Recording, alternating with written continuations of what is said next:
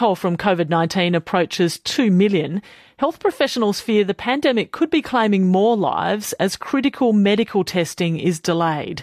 New research shows that cardiac testing rates needed to diagnose heart disease have fallen across the globe by as much as 2/3 in the early months of the pandemic. And in Australia, there was a 40% reduction in total cardiovascular procedures in March and April this year. Associate Professor Nathan Butler is Deputy Director of Nuclear Medicine, and he's a cardiologist at the Royal Melbourne Hospital and one of the authors of the study. Nathan Bennett, welcome to RM Breakfast. Thank you very much, Sally. Good morning. Dr. Bennett, there's been a worldwide drop in cardiac tests. Why has this happened? It's a lot of good reasons for this, Sally, and we're still trying to get to the bottom of it. Part of the reason, or the main driver behind all of this, is government regulations. And our trial actually looked right across the world. Some governments are stricter than others in terms of forcing people to reduce their testing and shutting down elective procedures in different laboratories. At other times, it's patients actually inadvertently deciding not to come in for testing, and so the patient's making the decision and they're not being tested. The answer lies somewhere between the two, and trying to find that out is part of our work. And Dr. Bennett, your study involved 108 countries, including Australia. Was there a big difference between developed and developing nations? Absolutely. And the impact of COVID-19 really was right across the globe. In fact, everybody suffered from this, but some places suffered more. In fact, Latin America was the worst place to suffer. Here in Oceania and in Pacific, we suffered a little bit less. Our numbers were a little bit not quite as bad as some of these other places. We also looked at the developed world and the developing world, and what we found was that in lower to middle income countries, that there was a further 22% reduction over what we found elsewhere. So the answer is yes, economies do make a difference, and the poorer the country, the worse they tend to do, unfortunately. And were there any findings that were unique to Australia? I think the answer was probably yes. Not only did we look at the procedure numbers, but we also looked at the availability of PPE. We tended to suffer a little bit less than the rest of the world as far as that's concerned.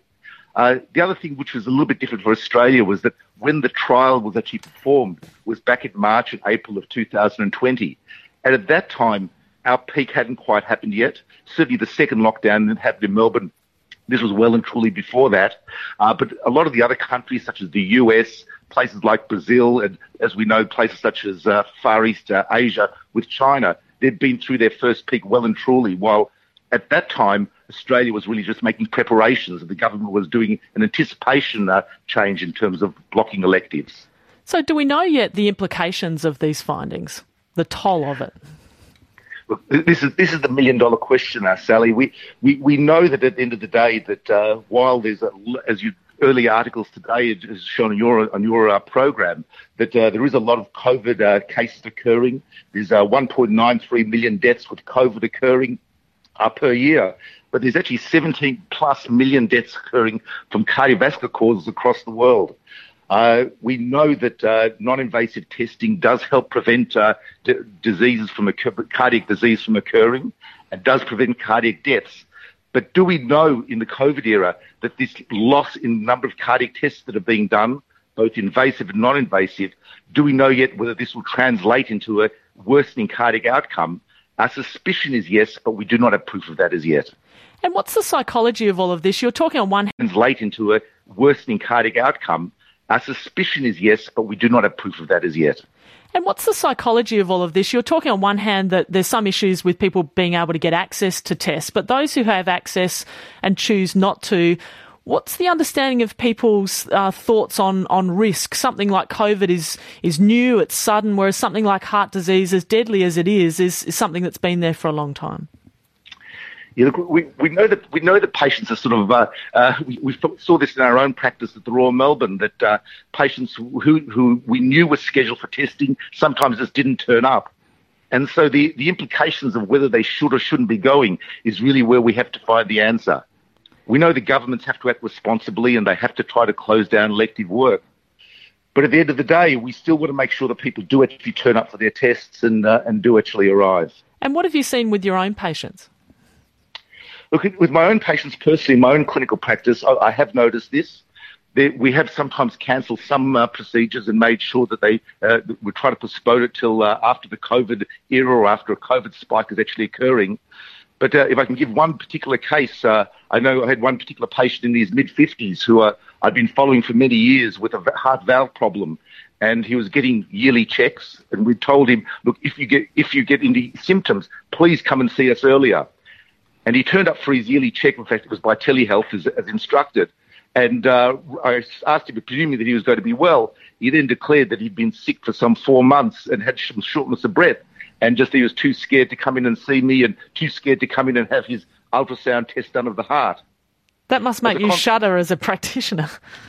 It was terrible. And when he finally came in to see me, he was clearly in a lot of trouble in heart failure, and we had to rush him through for urgent surgery, which, thank goodness, he survived and got through. But the outcome could have been a lot worse for this young man in his 50s. I mean, while we're talking about that, what advice would you have for people who are ignoring... In his 50s. I mean, while we're talking about that, what advice would you have for people who are ignoring symptoms, things they're not sure about? What would you say to them? This is a very strong message from this trial, that do not ignore your symptoms.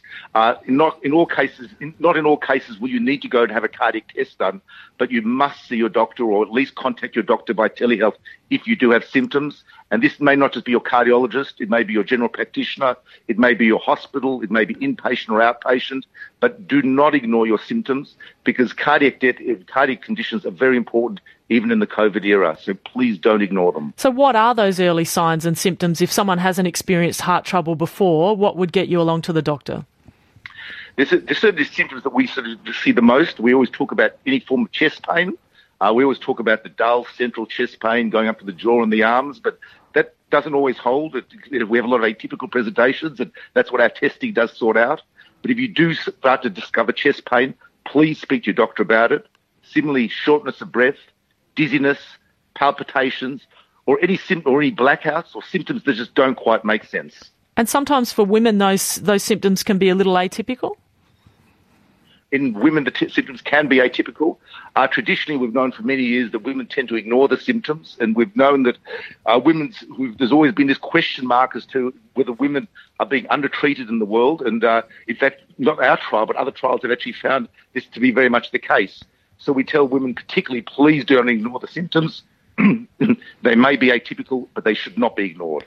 And just very briefly and finally, is there now a backlog of patients to get through? The answer is definitely yes. And we noticed ourselves that once, even here I work in Melbourne, and in Melbourne, once the spike was finished, we had to try to get through the backlog. But we still are getting through it at the moment. And I think all of us health professionals that are working in the hospitals found that once the lockdowns were over, that we were being swamped a little bit as well too. Sometimes the pros that are working in the hospitals found that once the lockdowns were over, that we were being swamped a little bit as well too. Sometimes appropriately, sometimes inappropriately.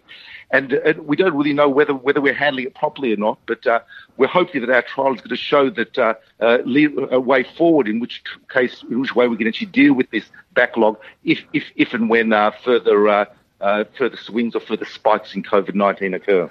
Associate Professor Nathan Better, thank you very much for joining us on RM Breakfast. Thank you for having me on, Sally. That's Nathan Better, the Deputy Director of Nuclear Medicine and a cardiologist at the Royal Melbourne.